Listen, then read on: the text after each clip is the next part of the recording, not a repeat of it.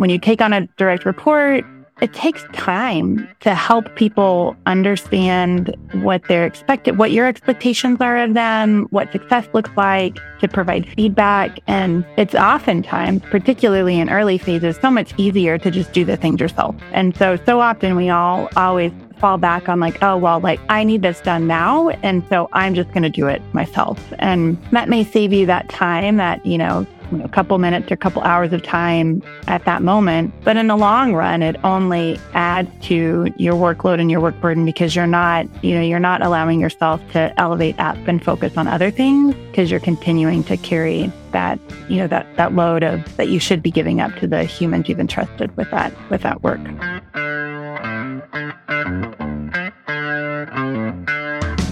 What's your internal success story? The deep down beliefs you have about how big your life really can be. Is your internal story a big story? Or is it filled with fear and self-sabotage that keeps you playing small? When you make the decision to play bigger, you're also influencing everyone around you. Playing bigger requires a shift. The shift is what happens when you let go of the self-limiting beliefs that keep you from stepping into your authentic, powerful, beautiful self.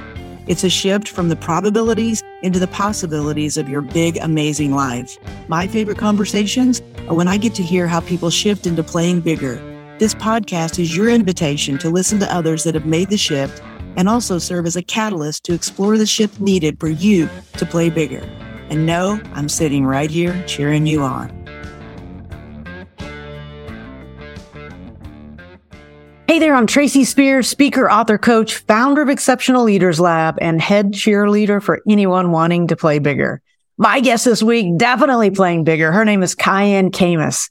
Kian serves as the executive director of Partner Tulsa, leading Tulsa's comprehensive community and economic development strategy, and a team of talented professionals dedicated to increasing economic opportunity for Tulsa residents. Kian is passionate about creating long-term institutional change in how Tulsa pursues its economic and community development objectives, and is committed to building a world-class and sustainable operating model that builds strong and stable long-term revenues for this work. She loves crazy ideas, I can attest to this, and tries to encourage out-of-the-box thinking and a collaborative approach to problem solving among the Partner Tulsa staff. Prior to this role, Kian served as Mayor G.T. Bynum's Chief of Economic Development. Before that, she spent 6 years with the Tulsa Regional Chamber in various roles in economic development and government affairs. Kian holds a bachelor's degree in political science from the University of Oklahoma and a master's degree in comparative public policy from the University of Edinburgh. She has completed the University of Oklahoma's Economic Development Institute as well. She and her husband, Lathan, have lived in Tulsa, Oklahoma since 2009. We'll talk about where you were before that. And they're raising their son, maybe the cutest son I've ever seen, Leith, as a proud Tulsan. So, Kian, welcome to the podcast. I'm excited to be here. And Leith is definitely the cutest little guy ever. No question. But I'm his mom. I have to say that. Well, I'm not, and I'm still saying that, but I know you hear that. Like he is. I can't wait to meet him. Now listen, let's just start for a moment. We're going to talk, we're talking about shifts out loud and all the things, but tell us a bit about kind of you, anything that's noteworthy, kind of where did you grow up? Because I guess I didn't realize you said you've only been here since 2009. You feel like a lifelong Tulsan to me, but where did you grow up? I grew up in the tiny town of Okarche, Oklahoma, known for Isham's fried chicken. That's the only reason anybody knows where Okarche is. It's just 45 minutes out of Oklahoma City, but it's a small rural farming community. I grew up on 26 acres. My parents initially owned a trucking company, and then they sold that business, and my dad made rotary harrows. Farm equipment. My dad designed, and he and my mom built and sold this piece of farm equipment. So my parents were small business owners most of my childhood. But yeah, grew up in Okarche, graduated from Okarche. Yeah, was just a teeny tiny little girl from rural Oklahoma. Now, I've heard of Okarche. I've driven by Okarche, but I've never met anybody from Okarche. So, there's not that many of us. all six of you. Yeah. Yes. Yeah. Well, I mean, I knew that you grew up on a farm, and I know that because we've talked about it, but also I think you're one of the hardest working people I know. So does that work ethic come from that upbringing? Yeah, I think, I mentioned my parents are small business owners, and I just I'm the middle child. So I have an older sister and a younger sister, and all three of us we grew up, well, my parents, we lived on 26 acres and we had Bermuda grass. My parents would bale the Bermuda grass, and every summer when they would cut it, we were responsible for helping pick up the bales and bring it in.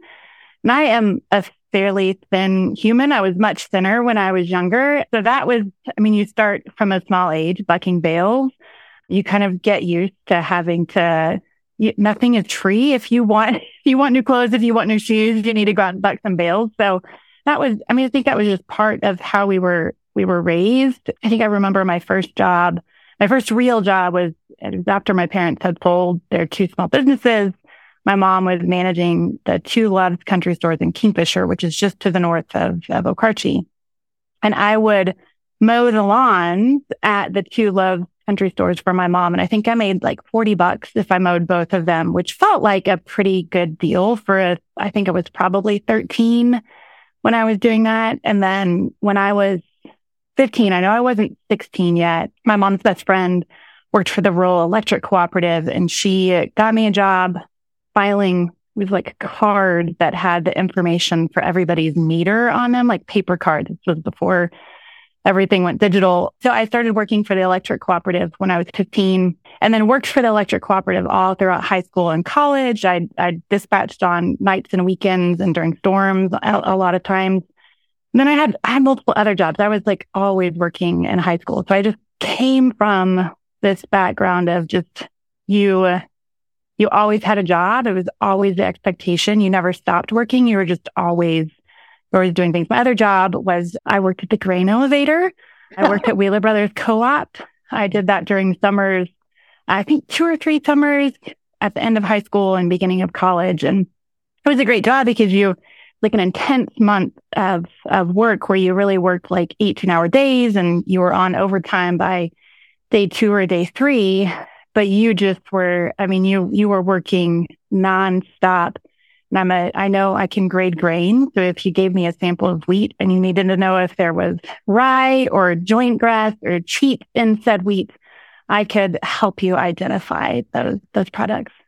It's my future career plans is really, I'm going to go back to mowing lawns, grading grain, and dispatching at the electric cooperative. Oh my God, that is hilarious. I love that. I actually read meters at the electric shop in Norman. I don't think I've ever even told that. I have a tendency to tell the same stories over and over, but I don't think I've told most people that. But I would jump the fences and read those meters and put them on cards that you're talking about. So you know what the cards look like. I know exactly what you're talking about. And I'm not going to lie. This is the first time I've ever gotten to tell that little bit of knowledge because somebody else on the other side was talking about it. So 3 girls. So do mom and dad, they're on a farm. They're like, and this is going to be funny, but not funny. Like, are they like, 3 girls? No boys. And yet you worked harder than probably the boys. Yeah, any boy. Yeah, I don't think they ever missed not having boys because I guess they always had like the labor that you would usually expect from having boys. My mom used to always joke that like not even the dogs were boys, like all the dogs were girls as well. So my dad was just surrounded by a house of women. Yeah. Well, so as you know, we talk a lot about diversity, equity, and inclusion in these podcasts, and the stereotype that I just put forth, I will just apologize to the audience now.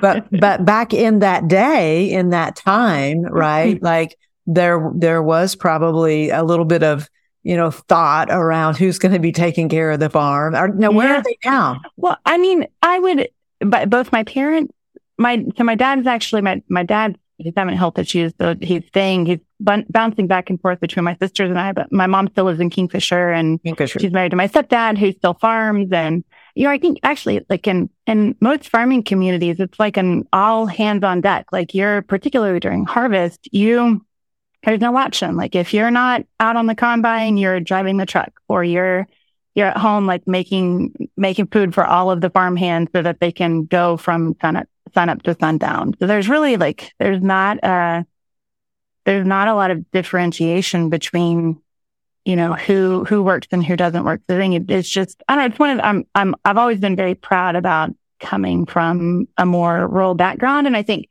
when most people meet me or see me, they would never think that I came from a small town. They would never think that, I had lived out in the country and that I worked at the grain elevator and the electric cooperative. But it's such a fundamental part of who I am. And I think people who come from rural America they have a lot of grit is kind of an overused word sometimes, but they just have a lot of grit and understanding about just, it's not an option. It's not a question. It's just what you do and who you are.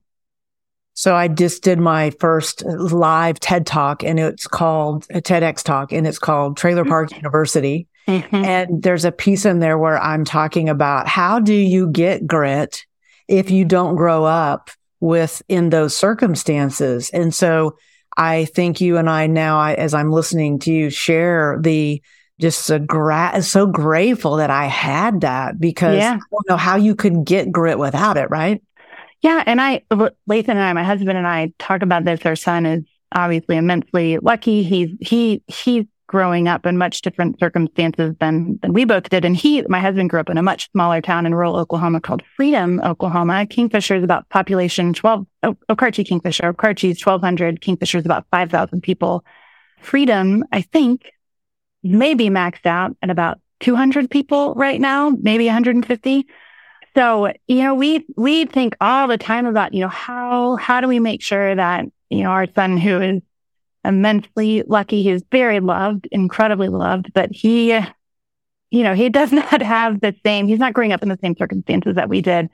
How do we make sure that we impart the same types of values that, we were so lucky to impart? Not that I wouldn't say there were some really hard times. I too grew up I lived in a trailer house on those 26 acres. It's not fun growing up, oftentimes, under kind of in the struggle of financial issues, but we think a lot about how do we make sure that our son, has the same type of desire to, get out and work and contribute and recognize that you have to put some sweat equity into the things that you want to achieve. Those Pokemon cards just don't show up at the house without bucking a few bales. That's what it's going to be my new, you want a new pack of Pokemon cards, you're going to have to get out there and somehow form a hay bale and then buck it into the garage. I think bucking bales is like your memoir. I feel a memoir. Yeah. Our next staff retreat, rather than folding the fitted sheets, we're going to make staff buck hay bales. I love it. So I wanted to comment on that because the audience is like, what are they talking about? Folding fitted sheets. We were in a retreat together recently, and I have the good fortune of being your business partner as well. And you have this amazing team that you're leading. And it's, I watch the way you move about your organization and what you're creating. And I'm sitting here listening to you talk about the community that you grew up in and how everybody has a job. And one of my questions today I was thinking about was going to be, where does that ability to create connection come from? And I'm wondering, is that kind of from the days of bucking? Was it bucking? It's bucking bales. I wish I could draw a direct. I may have to think about this. Maybe I'll be able to draw a direct tie to bucking bales. But I do. I try really hard to understand why people do what they do, who they are, what drives how they think. I think a lot of that is because of some of the people in my life who I try to understand and figure out their motives. And so when I'm managing a team, I'm always trying to think through, what is it that drives this person? What is it that makes them happy? Why are they good at what they do? And how can I help them, be their most fullest version of themselves? And it's not a perfect process, but I really love getting to work alongside people who are not afraid to tell me when I'm wrong. And as you have seen, I have an entire team who are never afraid to tell me when I'm wrong or when they disagree with me, or when they might have a recommendation for how we might do something better, which I absolutely love. And it's not happenstance. It takes a whole lot of work and a whole lot of ability to be comfortable with, knowing that you're working alongside others. And there's sometimes this, it's not friction, but there's always this tension that you have to manage as you're trying to form and maintain really, truly dynamic teams. Yeah. And that's it. You walk that tension beautifully, because I think you're still in charge for sure. They know that. And yet you're also incredibly approachable. I just want to say this to you as if nobody's listening, but I mean, that's rare. And what I am experiencing of you, I knew you would be like that, but it's even better than I thought it would be. Like there's times I catch myself just kind of watching how you're navigating it and thinking, well played, Thank you. So thank you. Yeah, your team's a lot of fun. It's helpful when you have awesome people. Yeah. So that doesn't happen by accident, that, those people show up and feel that way. You said, I have good people. So anyway, I know this is not a love fest for you, Kian, but yet I also want you to hear, job well done. So let's go back for a little bit. You're mowing yards, you're baling, you're bucking bales, I was a waitress for a while. What of all of those jobs you've said and the co-op, what's been the hardest job you've ever had? I would say it's hard because they were all so different. I mean, working at the grain elevator, you're working pretty crushing hours, but it's not immensely difficult work. Like, I was not the human out in the grain bins who had to scoop the grain, when the elevators got clogged up, so that the guys did that. There was clear gender differentiation between those jobs. Thank goodness, right? Yeah, I did not want to be the grain scooper, but it was just, you have to really, and you have to commit to being able to work consistently, 18, 20-hour days, because once you can start cutting wheat, you have to get the wheat in, because if it rains, then you have to pause and the quality of the wheat goes down. And so it built up my perseverance to be in a job where sometimes you have to work really hard and push yourself through it. And hopefully on the other end, you get to have a little bit of a break. Did you always know you were going to go to the University of Oklahoma? And did you always know it was going to be public policy? Yeah. So I only applied to OU when I graduated from McCarthy, and I went into OU knowing that I was going to be a political science major, and never changed my major. And part of me, I look back, McCarthy was a very small school. I didn't, even though I had high ACT scores, I was a valedictorian. I didn't think bigger than OU. And I am so glad that I am a graduate of the University of Oklahoma, and I hope Leith will consider going to OU. But it was the only school that I applied to. Luckily, I loved it, and I had a great experience there. And I think there was just always something about me that knew that I wanted to be in some form of public service. I didn't know what that might look like. I certainly didn't think it would be economic development. I didn't even think that, economic development was a career, but I knew I always wanted to be in some form of public service. Interesting. I was a public administration major at OU. Yeah. And thought that I was going to be mayor of a small town. That was, it was like, everyone's like, oh, do you want to help people? No, I just want to be mayor of a small town. Yeah. Freedom. You could move to Freedom if you wanted to. Yeah. Yeah. Well, I don't know who I would have to run against, but I would. Not many. There's not many people that. So tell me about, the University of Edinburgh. Tell me about that. What I don't think I even understood that. Tell me more about that. Yeah. So when I was at OU, I applied for a scholarship through Rotary International and got the scholarship. And it was you had to, when you applied, you essentially told them that you chose 5 schools, and you couldn't have more than 2 schools on one continent, and you could go to school anywhere where there was a Rotary Club. And then they assigned you to a country And then you were responsible for getting into that university. The whole goal of the scholarship program was to build kind of peace and goodwill, key principle of Rotary International. So I applied and was assigned to Edinburgh and ultimately kind of followed up on my political science background and chose public policy. And my husband, now we started dating my senior year of high school and dated all the way through college. We got married, and then a week and a half later moved to Scotland. And I still say, it's one of the best experiences of my life. I was a small town girl. I'd never gone and lived internationally, certainly never had dreamt that I would have the chance to go to school internationally, certainly live. So it was really, for me, just a transformational opportunity to get to see, another part of the world, just a small town girl from Oak Archie. Oh my gosh. Do you think that you'll ever live abroad again? Lathan and I, we've joked that we don't think if we ever moved, we don't envision ourselves moving within the U.S., that we would just move back to Edinburgh. We love it so much. It's such a beautiful city. It's a whole lot less hot than it is in Oklahoma in the summertime. So yeah, but I don't foresee us moving, at least at this point.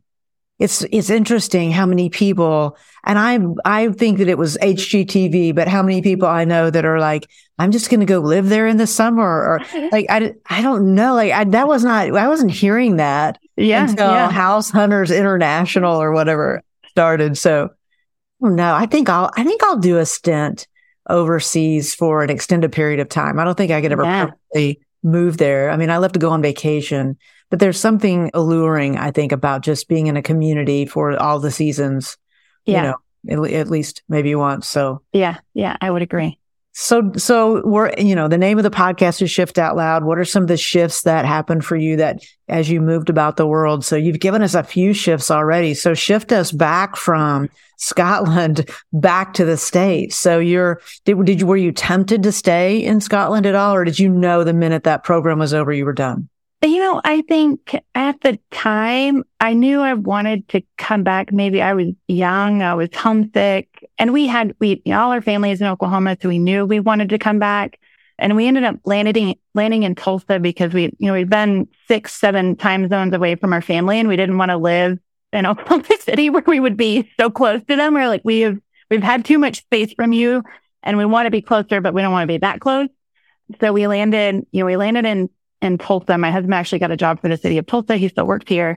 And I actually, at the time, it was 2009 when we moved back, but the middle, the height of the Great Recession in Oklahoma. And I'd graduated, I spoke at my college graduation from OU. I went to scholarship with a master's degree, and I come back in the midst of this recession and I couldn't get a job. I remember I watched a whole lot of episodes of, is it Vegas? Do you remember that show?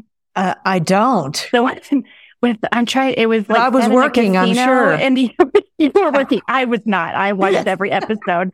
It's set in Vegas in a casino. But yeah, I could not get a job. And it was so, you go from being this outstanding student and everybody thinks you're going to do phenomenal things, and you get back and bam, the reality just hit you in the face. And I think it took me 3-4 months to get a job. And I ultimately ended up taking a job with the city of Owasso, making $12.50 an hour. And it was an admin assistant position, which was it was definitely hard to swallow after having been such an outstanding student. And I will say I'm so great friends with all of the humans I worked with at the city of Owasso, including one of my dear friends who's also a fellow economic developer, Chelsea Levo Fury. And, I think even though I was just an admin assistant answering phones, I was able to shift it into a policy role. I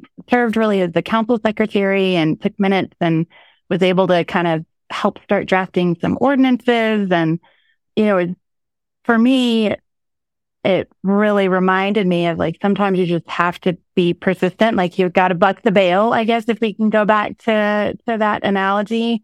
But it was definitely, I think, really hard for me to start my career at $12.50 an hour. It was really, really tough. Oh my, especially coming off of the educational experience that you had. Yeah, I can imagine you probably thought, well, I'll be running something soon.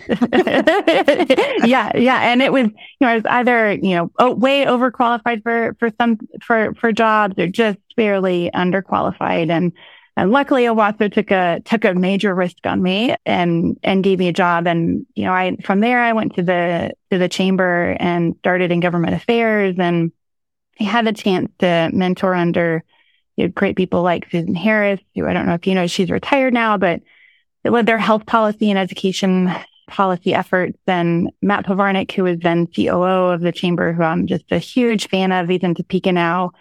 People who really, I think, saw a lot of opportunity in me and gave me a lot of space to do big things. And I think in a lot of ways that, like, people's willingness to invest in me and to give me a chance, it's something that stuck with me. And I try to, when I think about our younger team members, try to make sure that we're creating opportunities like that for them, that we're really giving them the space to, move up from the $12.50 an hour, because we're not paying anybody $12.50 an hour. I should say that, but move up from that entry level position and prove themselves and become, as big of a part of this organization as they would like to be.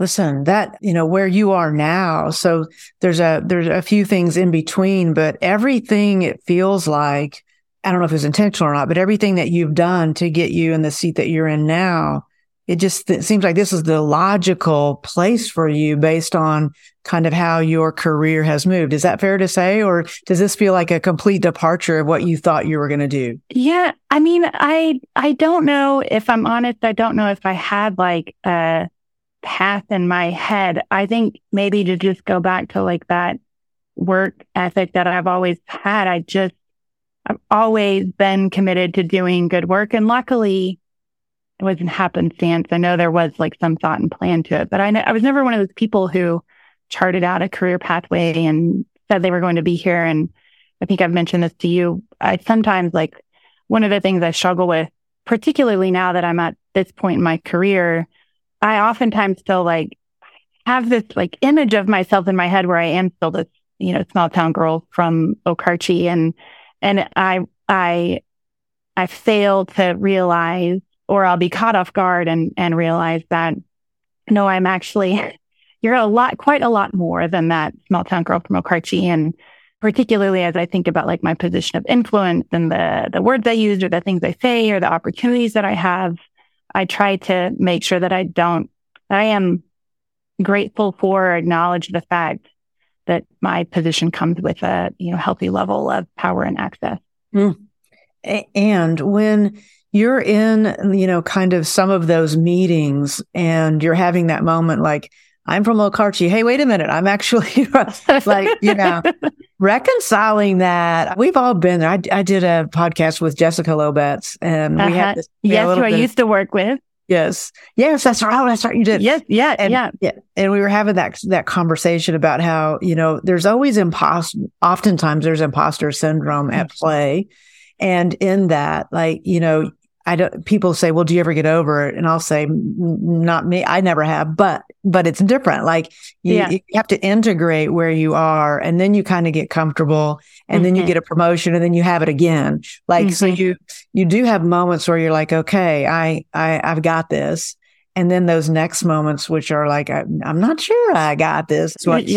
But the questions now, this is leading to the question. So you're a doer. You're somebody that has been, really, I would say probably working side by side with everybody on your team for sure in the community. Has there ever a time where it's been hard for you, or what is, I guess the question is, what's the biggest challenge in moving from being the doer to being the leader? Yeah, it's like a daily challenge because, I think this is one of the things that any person who shifts into a leader role should struggle with. I think most people do struggle with it. But how do you oftentimes you get to the point of being elevated to a leadership position because you've been a good individual contributor. You've been technically very good. And so you shift up higher and higher. And I think for me, I I love getting to do the things, and I know that I'm good at the technical component of my job, but it's definitely when I now am surrounded by a team of just phenomenal people who in many ways are so much smarter than I am. And I think in particular about one of my team members, Michelle Barnett, she's our SVP of Economic Development. She and I have talked about this. So that's why I feel okay talking about it on this podcast. Is she essentially took over the work that I had previously done. And I know when I first shifted into this role, she really struggled when they just kept coming to me. Right. Because they thought, okay, I remember Kian is doing this, and I had a hard time. I felt bad not responding to their request. And really I was doing a disservice to Michelle when I didn't just say, no, Michelle is a phenomenal individual. She is great at what she does. This is Michelle's job. Yes. And so I think that's really hard, particularly for when you still have oversight of an area of work that you used to do, that you are functionally very good at. And I would say the other thing that I struggle with the most, as I've made a shift from being a doer to a leader, is when I get stressed out or when I'm dealing with a big problem, it's very comforting to me to be in the weeds because I can control the weeds. I can control the task, and I can knock out a 10-page memo. And those are things that I can I have a start and an end, and I can control them. But it's an avoidance strategy. That's right.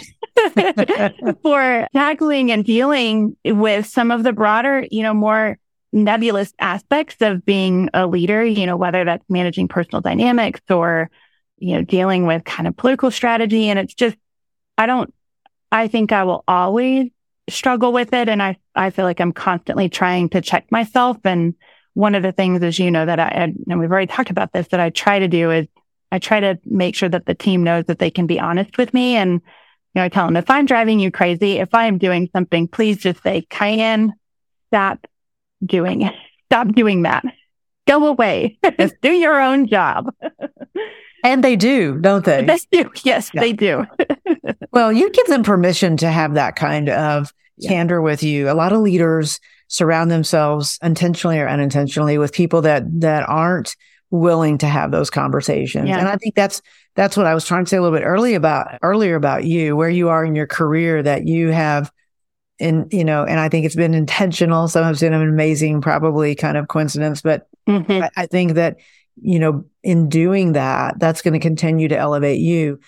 And I would offer that, that shift, if you will, from, bucking bales to, oh man, I can't do that anymore, but I have incredibly competent people. And if I go out and do that, I'm taking someone else's job. If I go out and do that, the message I'm sending is, I don't think you can do it as good as I don't trust you. Yeah. And I don't, absolutely. Yeah. So those are unintended consequences for sure. Yeah. Yeah. And I think too, oftentimes leaders, and because I've talked about this with people who are particularly new managers, when you take on a direct report, it takes time to help people understand what they're expected, what your expectations are of them, what success looks like, to provide feedback. And it's oftentimes, particularly in early phases, so much easier to just do the things yourself. And so often we all always fall back on I need this done now. And so I'm just going to do it myself. And that may save you that time, that, a couple minutes or a couple hours of time at that moment. But in the long run, it only adds to your workload and your work burden, because you're not allowing yourself to elevate up and focus on other things, because you're continuing to carry that load of that you should be giving up to the humans you've entrusted with that work. No question. And the math on that, 1 hour now times, if that's every week, times 52 weeks, yeah. That's right. Yeah. You're losing a whole lot. Yeah, you're losing a week. Yeah. So the other thing I've experienced with you is you have this really giddy enthusiasm. And I think it's about life in general, but you definitely bring that to the workplace. Has that always been who you are, or are you just that intentional in leading this team that you're leading now? I'm trying to think. I remember when I started my career at the chamber, Matt Pavarnik was always great about building a culture that tried to bring people together and that valued fun in the workplace. And sort of, if I'm like, I've never thought back on this before, but I would maybe say that I think seeing somebody like Matt really value that was a big part of it. And then when I came from the chamber to the city and was trying to build up a team that was excited about the work that they do. I first came over to the city. I would tell the team that they had this, when we first got here, a starvation mentality. That oftentimes when you work in city government, you're used to not having any resources. You're used to the perpetual budget cuts. You're used to the changes in political regimes. And that, I think, really has an impact on the dynamics of a team and what they think is possible and not possible. And I really felt that with the team when I came over to the city and wanted to find ways to help them find the joy and potential in their work again. I told them we can't stop whirling away money every single year just because we think that, next year there might be massive budget cuts. Like we have to invest in ourselves. We have to invest in the work that we do.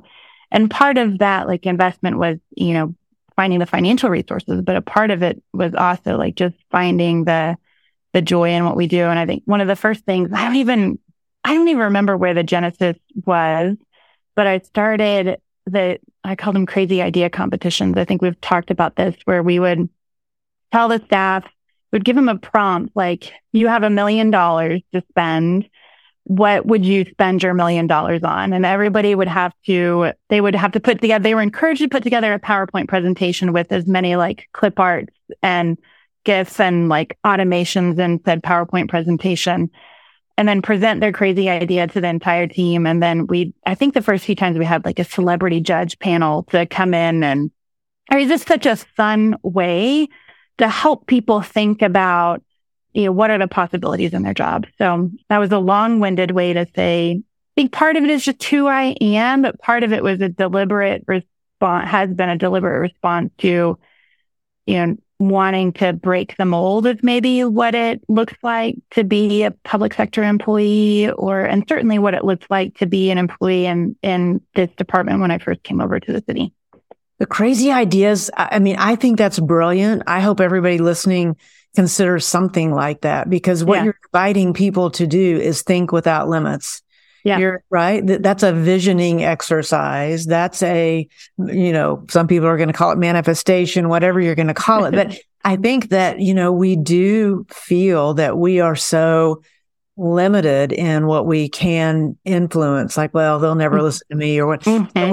When someone like you that's running the organization says, I want to hear every crazy idea you have, formalize it, and let's have some fun and celebrate it. Yeah. I don't think there's any accident that your team is so freaking creative. Those are some of the things. So are there any other ideas we can steal from you that you're doing? I am a big believer. It's not an idea, but I am just a big believer in the small things. Like, obviously, pay and policies and a good culture are fundamentally important to having an organization that people want to come work for and stay working at. But I think it's just like, it's the little things, like it's bringing in donuts randomly, or, dropping by to, if you knew somebody ran a race the last weekend and asking them how it went. I think building that sense of family. We recently were with the team, and they were communicating back to me how important it is for them, as this organization grows, that we maintain this sense of family, this group of people who cares about each other and enjoys being with each other. And we do a lot of hard work. And I say not hard work like manual labor, but just it's tough topics and things that are difficult to achieve, and they take a long time. And oftentimes, we do a ton of work for years in the background, and then we're not the ones who are, out in front of the podium. We know that's going to happen. It's other people who get to take the credit for things. So I think it's important for us as a staff to just really take deliberate action to build that sense of culture. But it's really oftentimes those small things that make the most impact. That reminds me, I'm going to get something. You see where this is? Yes. Wow. I love it. Yes. Yeah. So this is where podcasts are tough. Yes, so yeah. Nobody can see this. We're laughing. I just got up and went behind me because I'm holding up a trophy that looks like the Olympic torch, like and it says, it says that Tracy Spears, honorary SLT member, fanning the flames of optimism and drive. Now, I'm sharing this with you as an example of Kian's creativity and how she can create community, even with a consultant I feel like I'm on the team. I feel like I'm part of the team. You are on the team. I'm so grateful. And I watched that. So just to give everyone a little bit more context. So you take your senior leadership team off-site once a quarter, and you all roll your sleeves up and talk about tough things. And I've been fortunate to be part of some of those conversations. And so the last time that we did that, we went to, you have a little weekend place, by the way, that is for VRBO. We'll talk about that in a minute. Yeah. But I watched you give out every person around the table, like you had to put so much thought into the idea that everybody got a trophy, and all of our trophies were different. None of them looked the same, but they were so specific to each person. And I left there. I'm still talking about it. It's sitting up here. I talked about it every day, probably since, just to say what an amazing example that was of people feeling seen. And I think the other piece I loved is I think you were more excited to give it than I'm so excited because they'd come in the mail like a week before, and I was like, I am bad at keeping secrets, and I wanted to tell them so bad, but I didn't. That's good to know. So, and yesterday I left the meeting and I thought, I bet you wanted to throat punch me when I was like, no, Kian. I totally acted like the boss and said, we're not ready to give that prize yet. But tell everybody, what were the 2 prizes that you gave yesterday? And if you feel like it, tell them what the contest was. Yeah. So we did these 2 exercises. One, because we really were trying to help make sure we brought on a number of new team members. We had one brand new team member who's just moved from Atlanta to Tulsa to work with our finance and real estate team. We wanted to help, create an opportunity for people to explain, what it is that they do. But we asked them to explain what their teams do in the context of the plot line of a movie or a TV show. Turned out to be amazing. They did a phenomenal job, which I had no doubt that they would. The winning team explained what they do in the plot line of Arrested Development. And they received as a gift a unicorn lightsaber. And then the other one was team members I'm trying to remember. They had to draw. They had to draw what each of the other individuals on their team did. That's that right. But they had to use a different division. Yeah. So they had to choose another team that they work with, and they had to depict what they believe that team does on a day-to-day basis by drawing nothing but pictures on a piece of paper. Yeah. And then the said team had to try to decipher what they were saying. So that team received also a unicorn, like if you're familiar with like Breyer horses, like a unicorn, a toy unicorn horse. And the unicorn is we've decided is the mascot for our team because we talk a lot about, we use a tool called tax increment finance districts, TIF districts. It's a way of helping support development, but we joke everybody thinks they're magic money trees. And we've adapted the phrase of Tiffy the magic unicorn. And Tiffy is this magic unicorn who just runs through the fields of Tulsa and solves all of the economic development problems. So I'm actually staring at a sheet of unicorn tattoos that Casey bought for one of our team members bought for everybody on the team. I don't know where he found them, but he found these unicorn tattoos and then they all put them on each other for a board meeting one time. This is the kind of shenanigans that this team has, but it shows you Was it under their shirt sleeve and nobody else saw it, but everybody knew it was there? Well, so Michelle, this is for a board retreat last year, actually. Michelle had this giant unicorn tattoo and then like kind of a thin white shirt on so you could see this giant unicorn. We all knew what it was, and I think the board knew what it was, but it's those types of points of bonding that I think really make this team unique and special, and why we, even when we know we're going to have to go through some tough things on any given day, we wake up and we know like, okay, at least I get to do it alongside this team. And I know I'm probably going to laugh and maybe laugh through the tears while I'm doing it. I think great leaders have the ability to bring levity to those tough situations. I've watched you do it. I know I'll continue to watch you do it. And I think it's so intentional. Like that doesn't happen unless the leader says, my people are important. The culture is important. I value everybody's experience. And so listen, sister, A+ from the seat that I'm in to get to watch you. I'm curious, before I let you go, what's the next shift for you? So you've shifted into this amazing community leader here in Tulsa. I know people are trying to send you into the political realm of and you're like, no. Don't tell my husband that. I think for me, it is truly continuing. We already talked about shifting into from being a doer into a leader. And I think it's a continuation of that shift, because I think I'm still very much incomplete in that sense. I'm really trying to push myself this year on thinking through, how do I empower my leaders and my senior vice presidents here and the members of our senior leadership team to do their job in the best way that they can? And how do I think about what does that mean for what I do? Because it's a little bit scary when you're trying to make a shift like that, you're really trying to commit to it, because you have to commit to shedding all those things that you were doing, and you're like, well, crap. Yeah. What do I do? What am I supposed to do now? So I think I'm still kind of grappling with that and trying to make sure that I'm living up to those expectations. And it's really easy, particularly in this line of business, when we have so much to do and there's so many fires to put out. It's really easy to drop back down into that doer mode. And then I would say the other one is just, I'm a mom. I have a son who's, he'll be 6 in October, and it's my 15-year anniversary with my husband, Lathan, in August, and we'll have been together for 20 years in December.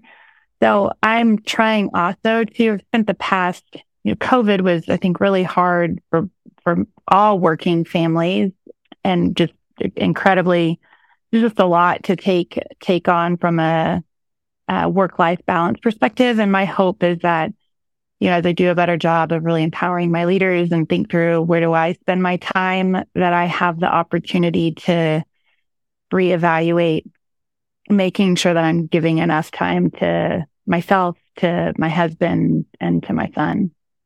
Well, I'm glad that that's on your list, because I do think you're one of the hardest working people I know, and I want you to be around for a long time, and I don't want you to... Yeah, I don't want you to burn out. We need more Kian for sure. Listen, your fingerprints are all over this city, whether people know it or not, and your team's doing an amazing work. So as somebody that's a lifelong Tulsan, I'm just going to say a big thank you. So I appreciate it. All right, friend, listen, how can people find you if they want to connect with you? Oh, I'm on LinkedIn. You can always shoot me a message on LinkedIn. Email is always best for me. I unfortunately have a super unhealthy relationship with my email, but that means that I'm very, very responsive. So, and my email address is on our website. So sounds good.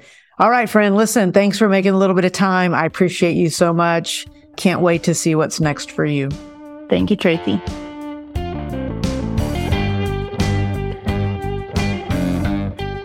If you're still here, I'd love it if you'd subscribe, rate, and review, and then tell all your friends. I want to know what inspired you, what your big takeaways were, and I'm curious, what will you go do because of what you heard today? How will you shift out loud?